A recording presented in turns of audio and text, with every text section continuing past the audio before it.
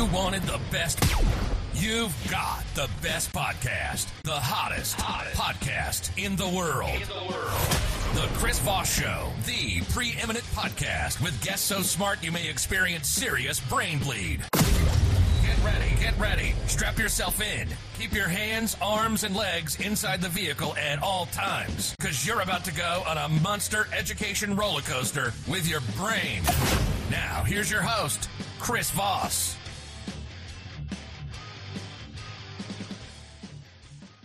Hi, folks. Chris Voss here from thechrisvossshow.com, thechrisvossshow.com. Hey, we're coming here with another good podcast. Oh, my gosh. Another one. Go back and listen to all 700 podcasts. You really should check all them babies out. There's just a whole bunch over there. You can listen for hours and ages. And when you get done, the coronavirus pandemic will probably be over. So, hey, do that. Do that with your time. Anyway, guys, so be sure to check us out if you want to watch the amazing video version of this interview with this guest that's going to blow your mind. It's going to take you to a whole new level, put you in a special place, that thing you've been searching for all of your life, the missing part of you. You might find it in this author or not, but we're going to get really close. I think, are we, Brian? Absolutely. We're on the way already. We're gonna get really close. I'll leave it up to you guys to decide. And who knows? Maybe we don't have the missing part, but you're going to get closer. So anyway, people are going to be like, anyway, I have no joke for that. So anyway, guys, be sure to watch the video version. Let's go to youtube.com/Chris Voss. Hit the bell notification button. It'll give you this completeness you'll feel deep in your soul. Why do I keep doing this completeness crap? Who knows? It makes people feel good. You can go to Facebook. There's multiple groups over there, so many we can't count. There's LinkedIn. There's Instagram, multiple accounts on Instagram as well. You can follow over there, and you can see us on Clubhouse. We're talking on Clubhouse all the time. You can find me there at Chris Voss. The Chris Voss Show has its own account over there too, and we should have the Chris Voss Show Club soon. I'm hearing this week they're going to let us start launching that. We've got some most excellent guests I want to plug coming up. Dr. Jennifer Ashton from Good Morning America. You've probably seen her on Dr. Oz and other places. She's going to be with us next week for the new normal. We're going to have Ira Rosen, who has the book Ticking Clock Behind the Scenes at 60 Minutes. This is going to be a really interesting show because he's got all the dish on Mike Wallace. And yeah, it's going to be pretty interesting. If you read it, it's a pretty gossipy book. Tim Story's going to be on. He's got the miracle mentality. You've probably seen him with that Oprah lady. You probably heard of her. She's pretty popular from what I understand. I think I've heard of her, yeah. Yeah. But today we have the most excellent guest of the day, Brian Biro. That's not. No. Brian Biro, right? No. Stick with the Biro. There you go. There you go. No. Sorry. Brian, he is America's breakthrough coach. He's delivered over 1,800 presentations around the world over the last 30 years. The author of 15, count 'em, books, including his bestseller, Beyond Success. And his brand new book we'll be talking about today, The ROI of Kindness. Brian was rated number 1 from over 40 speakers at 4 consecutive Inc. magazine international conferences with degrees from Stanford University and UCLA. Brian has appeared also on Good Morning America and CNN. Brian was recently honored as one of the top 10 interactive keynote speakers in North America and one of the top 60 motivational speakers in the world. Welcome to the show, Brian. How are you? Oh, Chris, I couldn't be better. Having a blast already, and we haven't even started. That was awesome. I got to tell you, I get a lot of bios from all of our authors and stuff. This is probably one of the best you've written. This is one, not the best you've written, the best bio that I've gotten that someone's written. And I'm impressed with you because you did Brian Biro's bio flawlessly. That's pretty tough to do. There you go. It was a one read, man. I didn't even pre-read that.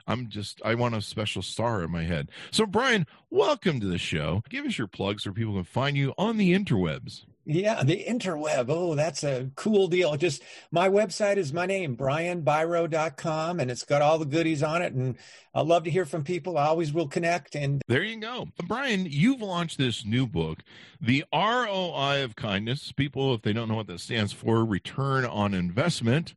or I don't know, you could make up some other stuff, but probably just return on investment. Is that correct? Yeah, we'll stick with that one. Yeah. Okay, yeah. I don't even know what you'd fill in for the other. The ROI of kindness. So tell us what the book's about, or what motivates you want to write the book, etc. A couple things, Chris. Number one, I feel like we're maybe more than I ever remember in my lifetime. It's time for kindness. We need to start to remember how to disagree without being disagreeable. We have so much separation, so much fear. So one of the underlying reasons for doing this was because I want to inject a whole new level of kindness into our culture, specifically in business, because the fun of the book is that we've been conditioned to think that everybody wants kindness, but we've been conditioned to think that kindness is soft, it's weak, it doesn't work in business. But the truth is the exact opposite. And this book really pulls it out in some fun ways, to recognize that when your culture is filled with that concept of kindness, it's an integral part of your culture. I call it a kindness value proposition, a KVP.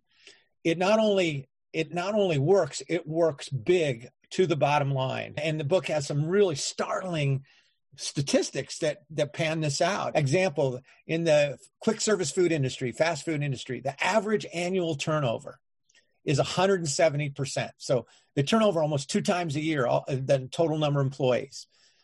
2 companies in that industry are famous for their kindness value proposition. It's built into every meeting. It's built into the way they reward and appreciate people. It's Chick-fil-A and Starbucks.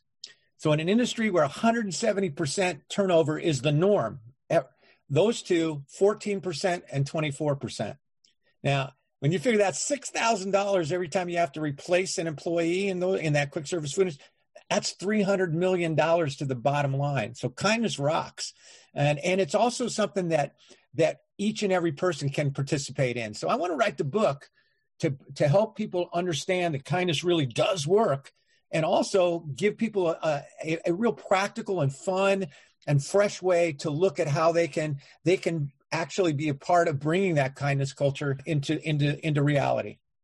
That's one of the biggest challenges I have in life. People think that kindness, not all people, but some people think that kindness equals weakness. And I always seem to find these bullies that decide to wander by and think Chris Voss kindness equals weakness. And then I end up ripping someone's arm off, and they're like, why did you get so angry? And you're like, yeah, you tried to screw me. And so I think the perception is there where, like you say, where people think kindness is weakness. My mentor was, and the man who wrote the foreword of my first book, Beyond Success, was John Wooden. John Wooden was the greatest college basketball coach of all time. Many people consider him the greatest coach, period, of all time. He was also the kindest man I ever met. When you were with John Wooden, here he is, 10 national championships. Nobody else has ever won more than 5. When you were with him, he made you feel like you were the most important person on the planet. He was confident, but he was kind, and he had a great ability to really elevate people through the power of kindness. You'll love this story, Chris. Bill Walton, one of the greatest players of all time. Senior year, he comes into practice and says, and he has big sideburns and facial hair. And Coach Wooden had a no facial hair rule. We're going to have to shave before you play for Coach Wooden. And so Walton says, Coach, with all due respect, we're adults now. I think we should be able to wear our facial hair the way we want to. And Wooden goes up in total kindness, puts his arm around him. Bill, I've never been more proud of you. A man's got to stand up for what he believes in. And we're really going to miss you. And we're really going to miss you. 15 minutes later, clean shaven. He didn't get those sideburns till he went up to the pros in Portland. But he handled disagreements without being disagreeable. And that's when you start to instill a sense of respect, and a sense of loyalty. When you get treated well, you want to respond, you want to reciprocate. So it's a practical book, it's a fun book, it's got great stories, and it's trying to shatter our old thinking that kindness is weak, kindness is soft, and it doesn't work in business. It's the opposite. That's a great story. I really love that story. People need to approach it from that way a whole lot more. I think wasn't John Wooden famous for the get back to basics thing? Get back to basics. And he was a real fundamentals guy, and he was just a brilliant guy. He had so many wonderful simple sayings. It's amazing what's accomplished when nobody cares who gets the credit. He used to say that success is peace of mind. It comes from knowing you give the best you're capable. My favorite of all, Be more concerned with your character than your reputation, because your character is who you are. Reputation only what others think you are. And if you stick with your character, it'll become your reputation. And see, you've already done that, Chris. You're at the top, man. I'm getting there. I don't. Spotify hasn't picked me up, but they picked up Joe Rogan. But we're working on it. It's just a little process. But no, his get back to basics. I think somebody would come along and they'd see, watch my jump shot or my layup and stuff, and he'd be like, "Yeah, let me see if throw from the free throw line." I guess Shaq could have used that probably a little bit more in training. He'd be like, "Get back to basics." And I remember all the years of my business, I would use that acumen because I would get off track. I'd get too much in the weeds, the details and stuff. And I'd be like, get back to basics. Okay. You're off base. Just get right back there. So you travel around the world. You did 15 books that you've written. You did all the speaking, team building, leading, coaching, life balance, thriving on change. When your background prepared you to write this book? Chris, I've had 3 really, really fun and rocking careers. My first career, I went to Stanford University a very long time ago. We will not mention any years. And the way I got through school, because I was a public school kid, was I coached and taught swimming. So when I left college, when I graduated from Stanford, I started a U.S. swimming team, so year-round swimming. So that was my first career, and I poured my heart into it, loved it, and I realized in those years, you don't really coach swimming, you coach people. You're coaching people, trying to help them believe in themselves, trying to get people to focus more on what they want than what they don't want. And I probably still be a swimming coach, except for I had no life. My world was the team became the biggest team in America at that time. I had no life. So I'm the only guy you've ever met who went to graduate school to get a life instead of a job. And I did. And then my second career was in the corporate world, ended up becoming a VP of a real large transportation company and eventually an international training company. And it was when I was in that transportation company, we were like so many businesses, Chris. The deal, we were silos. Operations couldn't stand sales. Sales couldn't stand operations. They both hated the home office just a little bit more. Yeah. And that just made no sense to me because salespeople don't want to do operations. Operations people definitely don't want to do sales. That's why they're in operations. So we need each other. And so that's when I started doing team building in my own company. And I had an awesome president who let me do this. And he was outside the box thinker. And I went to him and said, our challenges right now aren't our market. It's us. We don't support each other. We could be doing so many more things if we get behind each other. So I did these events. In 1 year, we had this massive turnaround. And I said to my wife at the peak of this, honey, we're doing great. Let's quit. I got to go do this. And that's when I started doing doing my speaking and team building work and never looked back. 30 years of pure joy. That's pretty awesome. You made me think how many corporations spend so much of their time worrying about their competition and they don't realize they're failing from the inside. You're making me think of all the companies that I've known that they're just sabotaging themselves so much from the inside that's really their competition. And the deal is that when you focus on what you control, this is the heart of what I talk about in my events. It's what I talk about in the ROI of Kindness. When we control our controllables, we feel momentum. We feel like we're making progress. We start to get excited and energized. When we try to control what we don't control, and you do not control your competition, that's when you feel frustrated, worried. You're focusing on what you don't want. And so, truly, to me, I've created this concept I call breakthrough leadership, and it's all built around this concept of shape your future. That's a controllable. Energize and engage yourself and your team. That's the second controllable. Build people, teams, and relationships. Focus on the inside, good stuff will come out on the outside. There you go. In the book, you talk about we're all leaders, and most of us have been raised to think there are few leaders and mostly followers. Tell us about your fresh perspective here. What's breakthrough leadership mean to you? That is one of the most important things to me, and all of them. I've had a chance to speak to close to 1 million people in my live events. I want them to know that they are already the CEO of their own life, because when you get down to it, what is leadership? Leadership is nothing more than making decisions. So how you show up every day is part of your leadership. You're a teacher, whether you know it or not, by the way you deal with life each day. How do you deal with this? We've all had to deal with in the last year, uncertainty, change, challenge that we've never faced before. How you deal with that is a big part of your leadership. Probably most important of all, what kind of impact do you have on people? Do you lift them up? Do you inspire them by who you are? So I want people to understand that you are already a leader. And that's when, but I want them to have a fresh look at leadership, a future-ready leadership. And that's that breakthrough leadership concept, controlling those 3 foundational controllables: shape your future, energize, engage your team, build people, teams, and relationships. When you do that, you're going to create breakthrough results. And breakthrough results are doing things you didn't know you could do when you started out. Breakthrough results are Airbnb. Airbnb is the biggest hospitality company in the world. They weren't here 12 years ago. When they started out, they weren't thinking about being the biggest hospitality company in the world. They were thinking about paying the rent.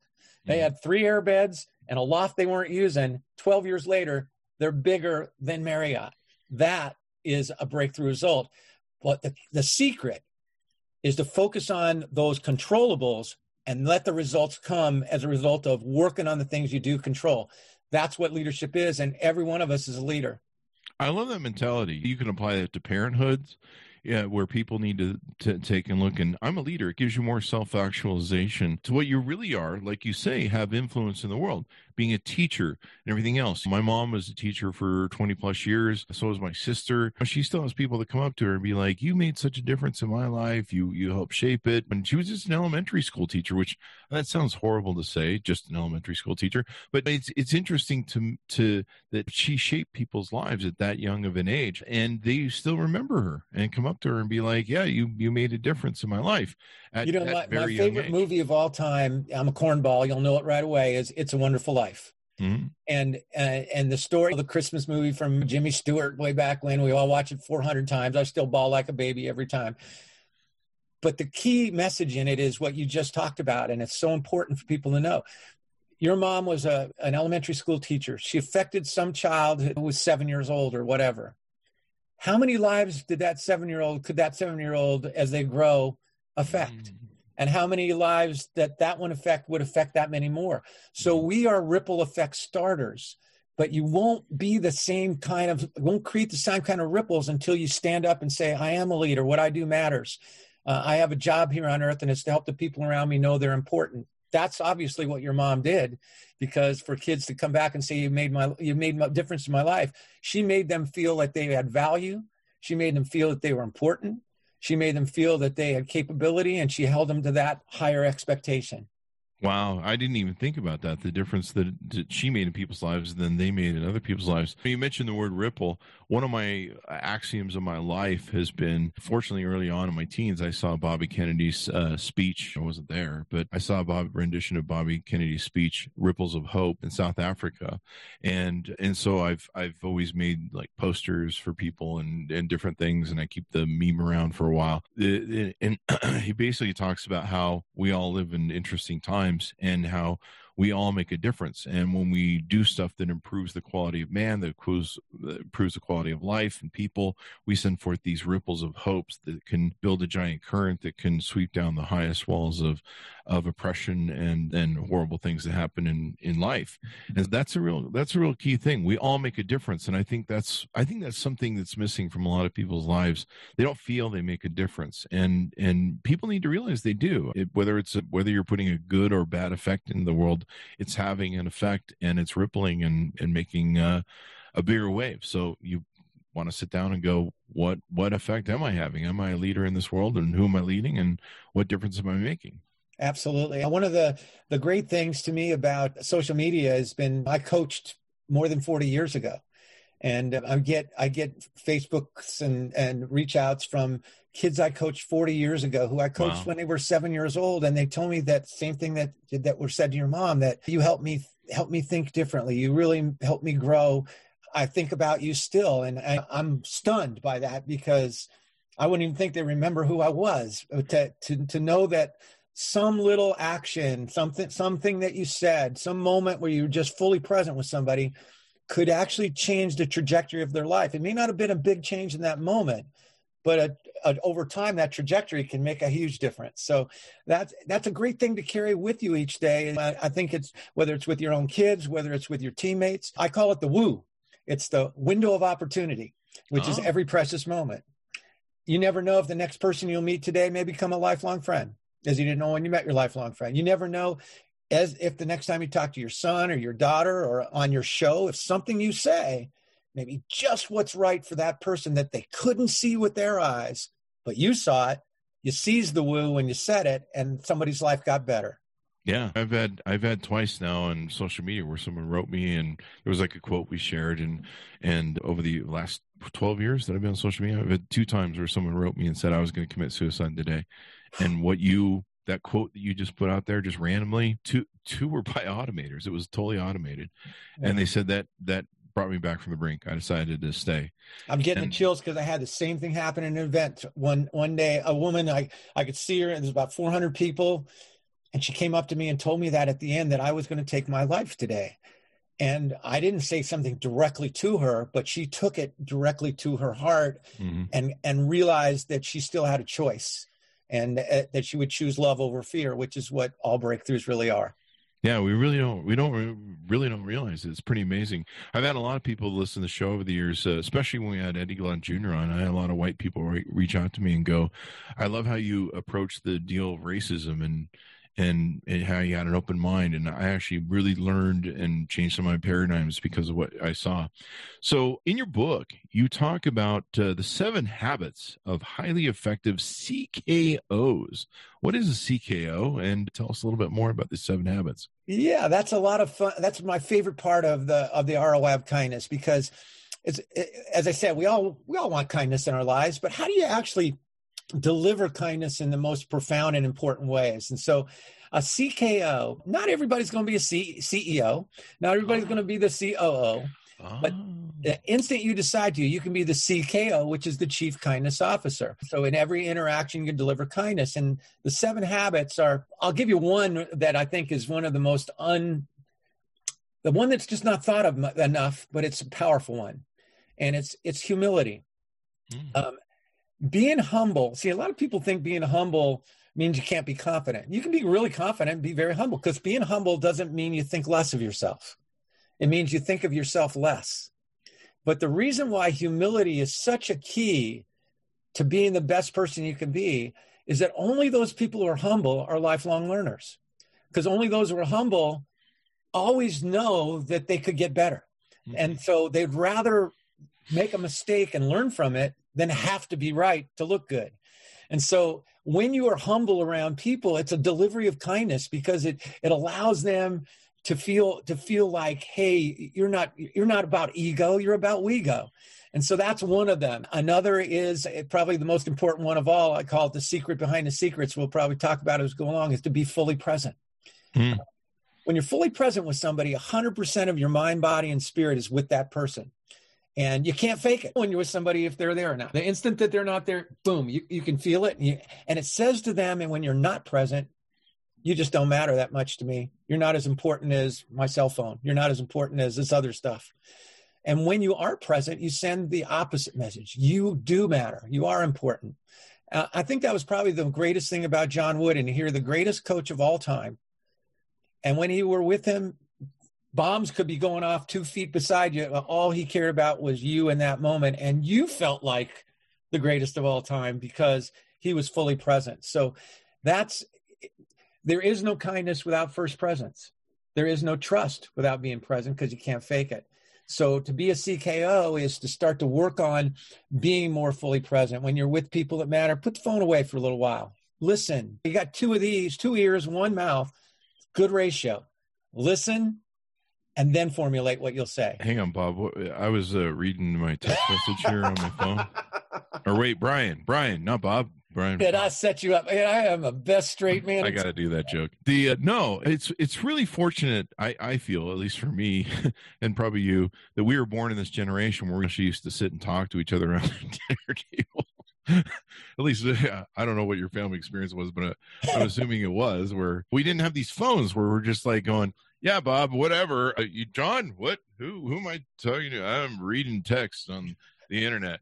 And it's sad to me. I remember watching the evolution of it in 2010, 2011, when iPads came out and everyone started having the iPhone and looking at it. And I would go to like restaurants and I'd see like whole families sitting around and they'd be like 4 different phones out, everybody talking on the phone, looking at their phone, looking at a movie. You know it. And the average American father today spends an average of 9.5 to 10.5 hours a day on a cellular or digital device. and less than 8 minutes a day in actual interaction with his kids. So we got to turn that around, because we're gonna lose that muscle. We're gonna lose that muscle presence. So the greatest gift I was ever given was given to me by my two daughters, who are now grown up, when they were 8 and 3. And I've been teaching this stuff, Chris, but sometimes you know what to do, but you don't do what you know. And I was so caught up in my stuff and my career and my speaking, and that we had actually moved to a little town so I would be present when I was home, because I was on the road a lot. One night when I should have been and could have been tucking them in and reading them a story and being present with them, I was reaching for my phone to go through a bunch of voicemails. This was even before email. This was even before cell phone, so I don't have a really good excuse. And they came up to me and they looked at me and they said, "Daddy, before we go to sleep, can we ask you something?" I go, "Sure, you can ask me anything." And they said, "Daddy, we just want to know, do you love your phone more than you love us?" Oh, I felt the blade going deep. Oh. Emerson said, "What you do screams so loudly, I can't hear a word you're saying." Mm-hmm. And I had been living my life as if my phone was a higher priority than my children. I will tell you, Chris, I tucked them in that night. I never missed another night when I was off the road, when I was home. The next morning, I brought him to school. Never missed another morning. And my wife was like the happiest person in the world, because she does not dig the morning. All right. And that day, I made a decision about presence, and I changed my calendar so that from that day forward, I would never do more than 7 events a month. So speaking no matter what you pay me, and that their events came first. And so from that point on, I never missed one of their dance performances, one of their soccer games. I never missed one of their dad and daughter dances. And I thought I was doing it for them. Actually, the power of presence, you get more done in less time, because you're focused, you're there, you're 100%. We've all done it, Chris. It's a Friday, you're going to leave at 2:00. You get more done between 8 and 2 on that Friday than you did all week, 8 to 8, because you're present. And it sends that unstoppable message that is the message I believe that our job as leaders, since we're all leaders, our job is to help the people that we lead, serve, and care about to know they're important. That was a tough lesson I had to learn. I think it was Eckhart Tolle, whose book I read, The Power of Now, taught me about being present. And I was having a real big ADHD anxiety problem where I was getting really lost in everything. And I would sit, my dogs would be before me, and I'd just be like, I know I'm not here. I would just have this screaming in my head. Everything's going by you. My dogs had passed. My early dog family had passed. And I was like, I need to be present somehow. I didn't know what it meant. I didn't know what the definition was. But being present is so important, because it's really the only time that you have that you really control. You can't control or change the past. You can't really change the future. I mean, you can have an effect on it, but you can affect the future is by being present. Yeah, if you sit and worry about the future, you're not present. So absolutely. I would say the past is history, the future a mystery, the gift is now. That's why we call it the present. Give that to me one more time if you can. The past is history, the future a mystery, the gift is now. That's why we call it the present. I love that. That should be a book too, right there. There you go. Of course, some of those long titles again, it'll get cut off part way through. There you go. Do you want to share? We got 2 of the 7 habits. Do you want to share the other 5? Just maybe touch on them. I won't share all 5 of them because I got to get people to read the book. But yeah, we don't want to. Another one, a huge one is, and because I just touched on it, the most destructive word in the language of teams, families, and relationships is the word BLAME, blame. And so one of the 7 habits is to be what I call a blame buster. Now, blame kills teams, and it's not to say we don't mess up, because we all do. But blame serves no positive or constructive purpose for a very simple reason. Think about blame in the context of time. Is blame about the past, the present, or the future? It's always about the past. Oh. So whenever you find yourself in blame, where are you? In the past, where we just said you can't do anything about that. Can't be present. So a blame buster doesn't, and which leads to being a CKO, doesn't say, oh, we didn't mess up or pretend it didn't happen. They said, okay, that's what happened. What can we learn? What will we do now? They take it from the past to where it can be constructive. And that has a powerful impact on people when you don't blame. when instead you say, okay, what are we going to learn? What are we going to do now? Let's turn this thing into something that's a positive learning element. The great coach at University of Alabama before Saban, Bear Bryant, he said this wonderful quote. He said, I'm just an old country plowhand, but if you want to get a team's heart to beat as one, he says, when things go great, they did it. Things go pretty good, we did it. Things go bad, I did it. In other words, I'm not going to blame you for it. I'm going to take that responsibility. Responsibility is something you take, all right, and that's how you really start. That credit is something you give. That's how you really start to build loyalty, connection, and really deliver kindness in an unexpected way, because we're so conditioned to be defensive when we feel like somebody is blaming us. This is why I always blame people for stuff that's going to happen in the future. Like you're going to betray me someday, like Jesus or something. Jesus was like, one of you will betray me this day. That's a whole new twist. I think that's going to be the sequel. It's good. It's good. It works too. Guilt people into shit they haven't even done. You're just like, you will betray me someday. I'll give you one more of the 7 habits. We're going to shift out of this future stuff. And it's related to being present. And put it simple, it's just listen. In my corporate career, when I became the vice president of this international training company, I inherited my director of operations. She had the greatest name ever. You loved it. Her name was Raffaella Regina Rossi. We called her R3. And she had great energy and talent, but she did not like me one bit. And the reason was, and that was hard for me because I get along with people, but I had replaced somebody who she had been really loyal to. Oh. And she had construed that it was my doing. It was not my doing, but that's the way she took it. Now, for a while, we tried to pretend we got along all right. And everybody knows what's going on. People are walking on eggshells.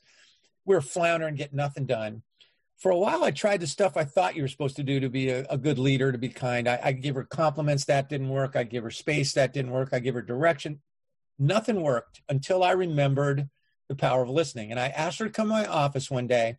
I was honest with her. I said, Raphael, our team is floundering because I haven't been a good enough leader to figure out a way for you and I to break through and work well together. And I said, and so I've asked you here to do something I know at first will sound a bit odd, but I've got a reason. I said, if you will allow me for 10 minutes, I will just listen to you.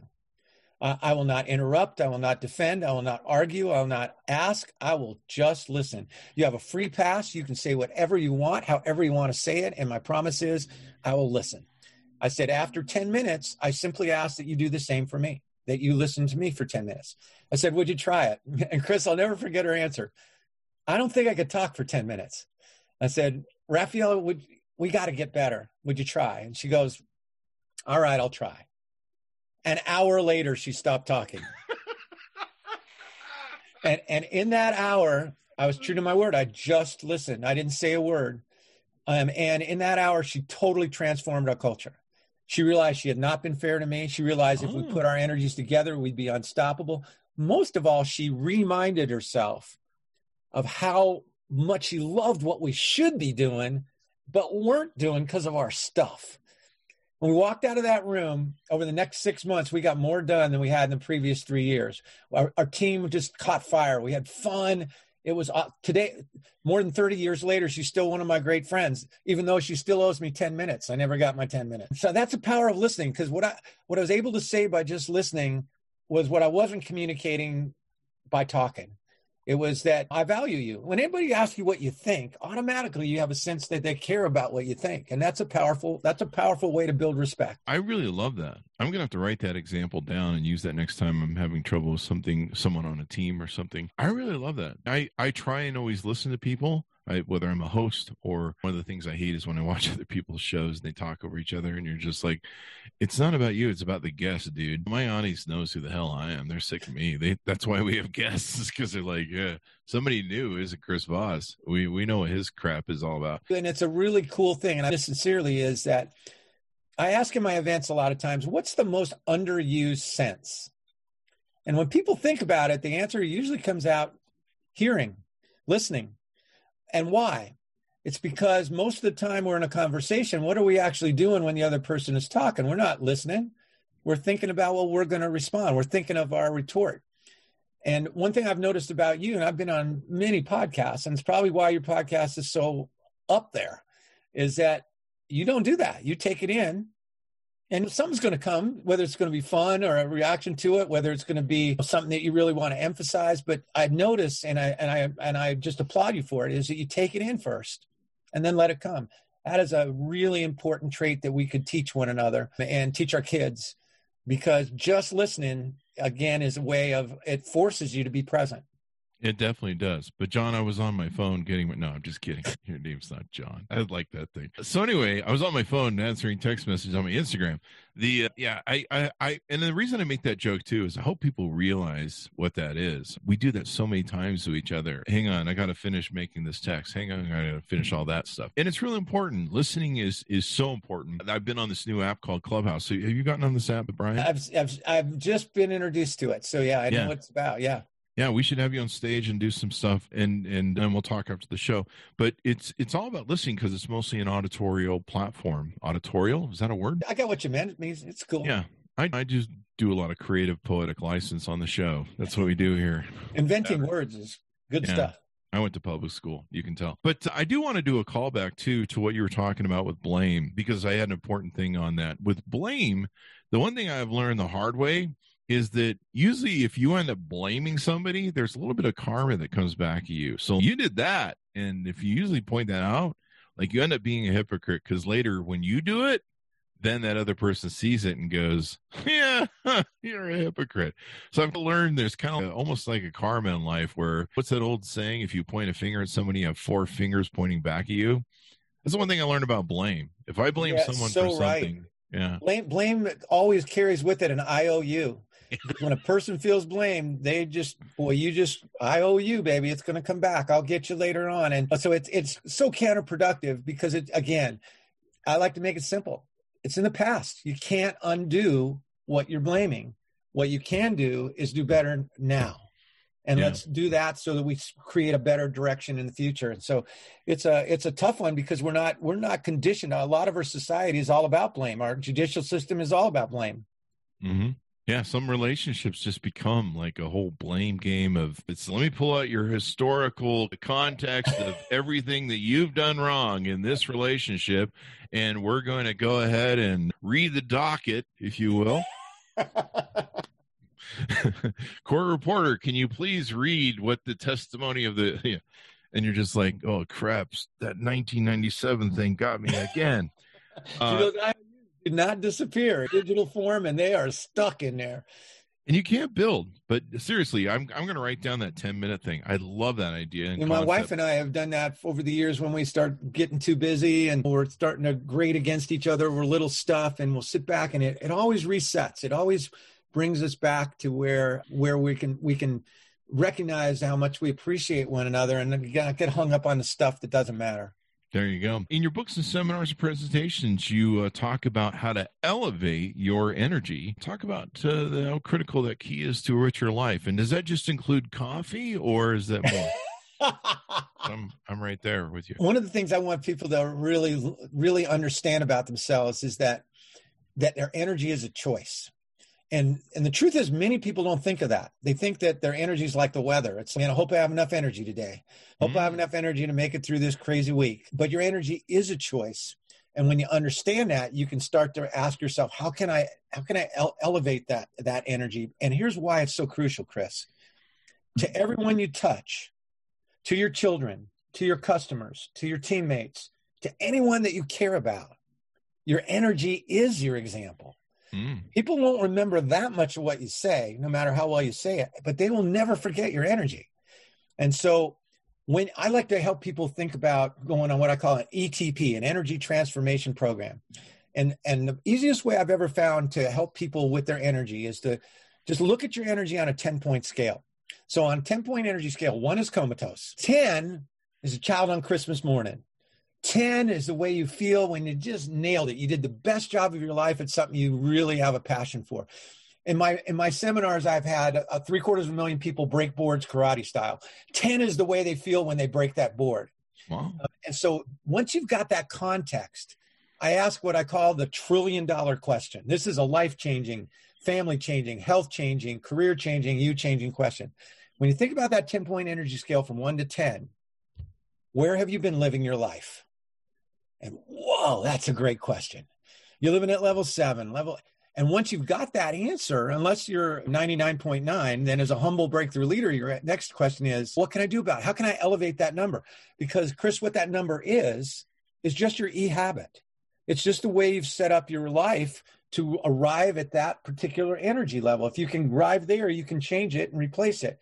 And so the 2 keys to elevating your energy, which makes it a choice. Number 1 is so simple we miss it. And here's what it is. Your energy is created by the way that you move, period. Anytime you've been at your best, you've moved your body differently than when you've not been at your best. Your body line, your facial expression, your eye position, and your breathing. Now, I've said it to some people before, and they go, Ryan, if I had more energy, I'd move more. Move more, and you'll have more energy. So if you want to move your life, if you want to move your career, a starting place is to move yourself. I bet everybody on your listening to your show knows somebody who blows them away because at a really advanced age, that person has this incredible energy. And though I bet I don't know who they're thinking about, I bet I know 2 things about them. One is that they keep moving. Number 2, that they're one of their heroes because of that energy. So first way to elevate your energy by choice is to add a little bit of movement to your life. Never sit at your computer for super long time without changing your position. Open your eyes. Yeah. So change the way you move. The second is even more profound and more consistent and the real source of all energy. And it's called purpose. When you are full of purpose, you are full of energy. And it's when we lose sight of our purpose that energy kind of deflates. I joke about it, but here's the truth. When I'm on stage, Chris, I'm 25 years old. The second I step off, I'm back to 66. But when I'm on stage, I am 25 because I am full of purpose. I'm doing what I feel I was put on earth to do. So when you come from a place of purpose, energy is no problem. And how do you do that? Inch by inch, anything's a cinch. So here's a simple way to work on purpose. Every morning when you wake up, ask yourself, what am I truly grateful about? What you're grateful about will focus on your priorities. Your priorities are the pathway to purpose. I love that what you just said. It just went right by me. The inch by inch. Anything's a cinch. Anything's a cinch. I love that. I'm always one of those people where anytime I have some giant thing, I'm just like, eat it like an elephant. One bite at a time. Just start but I like that a little bit better because I don't have to think about an elephant or eating one, which is not. It's actually brilliant because what overwhelm is the sense of that elephant is all around you. You got so much that you want to do that you don't do anything. And the only way out of overwhelm is incredibly simple. Do one thing. Just take one step. And suddenly you moved out of overwhelm into momentum. And that now that you're taking that step, you can get to the next. And another great thing for energy is high caffeine coffee. Brought to you this episode by Death Wish Coffee. No, I'm just kidding. Is that a bucket or a cup? I can't. It's a bucket, dude. This is the first one. There's going to be 2. No, I'm just kidding. But you said something at the beginning of what you were talking about, where you talked about how people have a thing where they go, "Boy, I hope I have enough energy." Is that kind of a cop out? That sounds like a cop out to me, where people are like, well, I don't really want to be present, like you talked about. I think it can be. I think it's conditioned. I think it's the way that we've been conditioned to think that our energy is like the weather. I hope the weather's good for the family picnic. And so it is a bit of a cop out in the same way that when you ask somebody and they say, and you ask them an important question and say, well, I don't know. That is not the truth. What that is a conditioned cop out. And so if everybody asks you ask somebody and they come back with, I don't know, just say this. I know you don't know, but if you did know, what would you say? And they will pop out the answer right away because we've broken through that conditioned response. In my book, here's a great one, Chris. In the book, The ROI of Kindness, it opens and I ask this question. And I've asked it in 1,800 events over the years. Silly question. I said, what color is a yield sign? And every audience that I've ever spoken to says yellow. Yield signs are red and white. I did it too. Yep. And why is that? Because we have a conditioned response to think of road signs as yellow with black writing. And so we start using our memory to see. So that's one of the other keys to opening our eyes to what's possible, is to stop using your memory to see, especially about people. Because when you change the way you look at people, the people you look at change. When you change the way you look at yourself, you'll see change. That's why I have people break boards in an event, to see, wow, I didn't know I could do that. What else could I do that I didn't know I could do? Maybe I could break through with my teenager. Maybe I could get in better shape. Maybe I could write that book. Maybe I could run that 10K. As soon as you shift that from maybe I can't to maybe I can, you got momentum. There you go. I'm going to use what you just said about the yellow, red thing. Next time, Exhibit A. Next time I'm in court for running a stop sign, I'm going to be like, well, Brian told me that the yellow thing. I thought it was yellow. A stop sign. I thought it was yellow. I thought it was just yield. Anyway, so you've got this website, inspirekindness.com, and join the movement. Kindness challenges, free printables. You want to talk a little bit about the site and what you guys are doing with it? That's where you can. There's two places you can buy the book, the book of ROI of Kindness. You can get it at my website, brianbiro.com, or inspirekindness.com. And this was set up by my co-author of the book, named Mac Anderson. He started a company called Inspire Kindness. He's a very successful entrepreneur who had retired and just wanted purpose. And his purpose was, he felt like we need to make this world kinder. Every book sold, a little bit of that money goes to Kindness for Kids, which is a nonprofit to stop bullying, to transform our young people into people who are more about understanding than bullying. And so it's a really all about, he does this because he's set up for life, but he started this because he really wants to inject a level of kindness into this world. And I'm honored and delighted that he asked me to write the book, and we together are trying to make a little dent in the culture of this country and the world. That's awesome. So you got some different things on here. You can submit your story, basically build a community. You can join a great newsletter you guys have. You got an affiliate program and corporate gifting program on here. You can shop for different things, including the book as well. And the Kindness Rose is the coolest deal. Chris, you got to get one of these for your special someone, because this rose lasts 1 year. It's a real rose. It's a real rose. It's really fragrant, and they last. The one I got for my wife actually 14 months. You just put it like in a little bowl or vase, and it's just awesome. It's especially bred from Peru, and it's the Kindness Rose. And again, every single product contributes to Kindness for Kids. Wow. 1 year, that lasts longer than most of my relationships. Yeah, but now you know that yield signs are red and white, so man, you're ready to rock. Yeah, I've got my red and yellows down now. Thanks. That's why I had you on the show, actually. I know. I'm glad to be of service. Right. No, Kindness Rose. Holy crap. I didn't know you could make one that lasts a year. That was one of those things I used to be disappointed when I used to give roses to my girlfriends and stuff. It was how soon it would die. I'd be like, I spent like $50 for that darn thing, and now it's dead after 2 days. And then I remember years ago, I used to have this girlfriend. She's one of the people who used to dry out the flowers and then make like hang them and dry them. Yeah. And she's, I'm going to kill these and make them. And I'm just like, this is really weird, man. But you've got the Inspire Kindness wristbands, the ROI of Kindness book that you can order, the Inspire Kindness hoodie, and lots of different materials and stuff. Camp Inspire Kindness curriculum, virtual fundraising, World Kindness Day resources. I like this. We need more kindness in the world, and we need to share more and everything else. So I like what you guys are putting forth here on the site. Thanks very much. One of the foundations of what I've taught for 30 years, actually more through coaching, is what you focus on is what you create.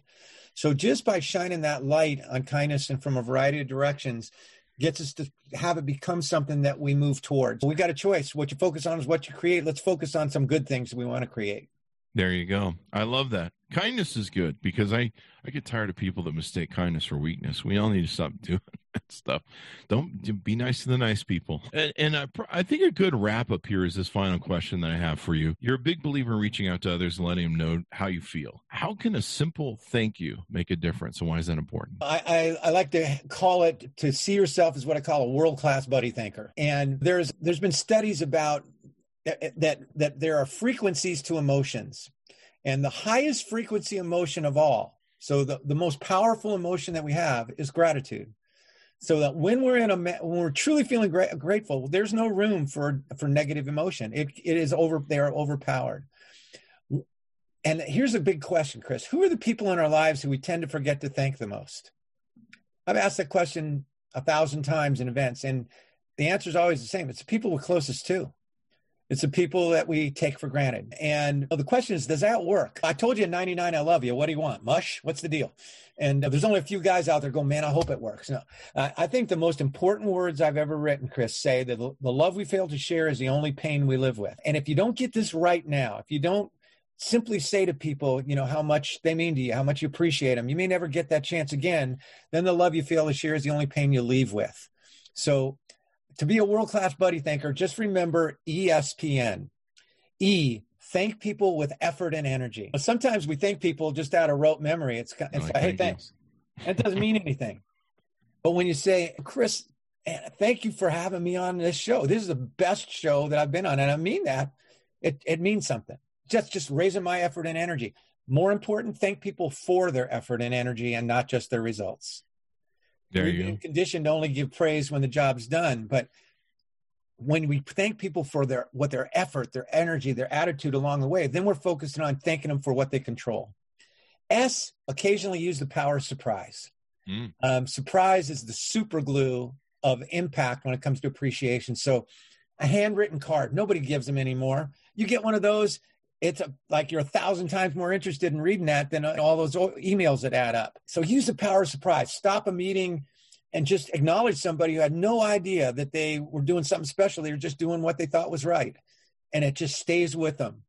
P is what we talked about. Most important of all, to be world-class buddy thanker, be present. And most of all, do it now.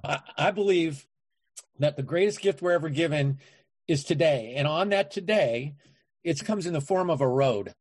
And many times in each day, we come to the same Y in the road. One side says, as soon as, the other says now. Now, as soon as looks nice. It's well lit, no ruts, been repaved, piece of cake. Now it's curvy, it's got ruts in it.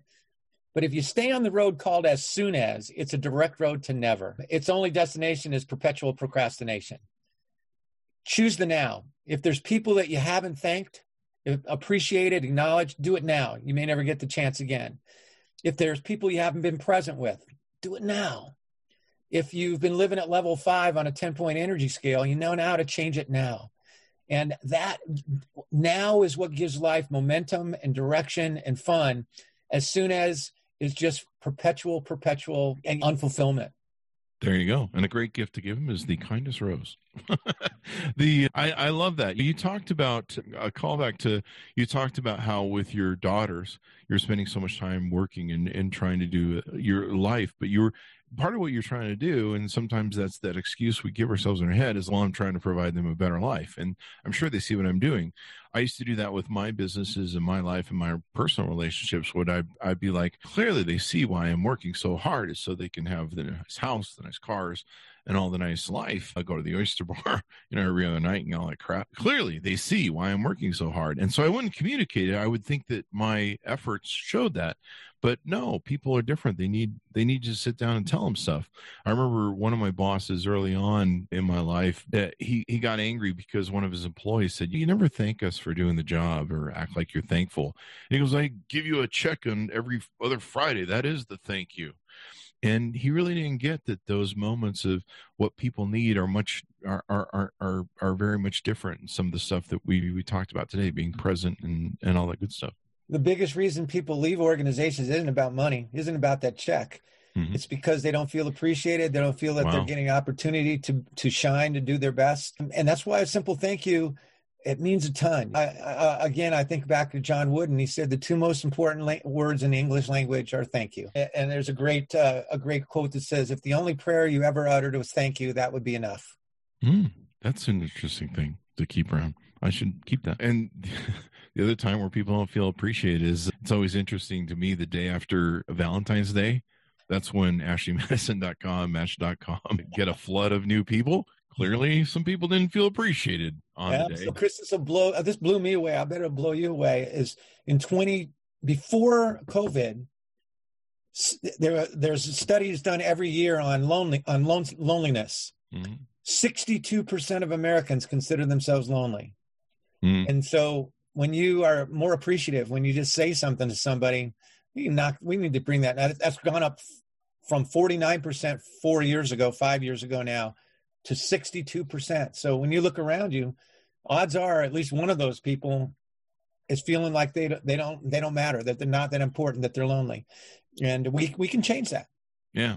And part of it is this phone thing where we feel lonely because we're tuned into our phones, but we're not tuned into each other. We're rocking around and people feel lonely because you're going like this, and the person's looking at you going, wow, okay, right. You're not You here. may not be saying it like my daughters did, but do you love your phone more than you love us? Yeah. Yeah. Whoa. Yeah. And if you're like me, love your BMW more than you love other people. My girlfriends used to always say that to me. They go, do you love me more than your BMW? And I'm like, let me think about that one. Don't make me make choices, honey. But there you go. Anyway, it's been wonderful to have on the show, Brian. Anything you want to say as we go out? I just would, first of all, thank you. Thank you for having me. I had so much fun. I love the fact that you balance laughter with meaning. Mm-hmm. And it's been an honor and a privilege. And I just encourage everybody to have choices in your life. And so many people don't think they do. You can choose to do what you love. You can choose to elevate your energy. You can choose to be present. And if you do, you're going to start moving your life in a direction that you want it to go. And thank you for being on the show as well, Brian. You've given me so many epiphanies and learned so many things, and hopefully my audience has done that, and they'll go out in the world and share more stuff and spread the kindness. And of course, pick up your book. Give us your plugs one more time so people can. Yeah, just go to inspirekindness.com, the ROI of kindness, or to my website for either my books or my speaking, brianbiro.com. Thank you, Chris. Thank you for spending time with us today, It's been Brian, a blast, man. I enjoyed it. And watch out for those yield signs. They really are red and white. I'm serious. You might get called as an expert witness to me running stop signs every now and then. But we try and stay away from the BMWs these days. That was just speeding ticket heaven. Thanks to Brian for being with us today and sharing his beautiful knowledge. Go pick up his book, The ROI of Kindness. You can check it out. He's got a bunch of other books you can take an order from him. Go to his website, check it out as well. Thanks to Honest for tuning in to see the video version of this. It's the newest technology they have out there. It's called YouTube.com. You want to go there, you want to hit the bell notification, youtube.com/Chris Voss. It's free for an unlimited time. You want to grab it. Well, we have this special running. You can just click the bell notification button. You can get all the wonderful videos, and you can watch this one as well. And you can go to facebook.com, linkedin.com, instagram.com. There's so many accounts on all those different platforms. It's not even funny. And Twitter too as well, if you want to go there. Also see us on Clubhouse. And I'm going to talk to Brian after the show, and maybe we can see if we can get him on a stage after the show at Clubhouse to talk about all the great stuff he's doing.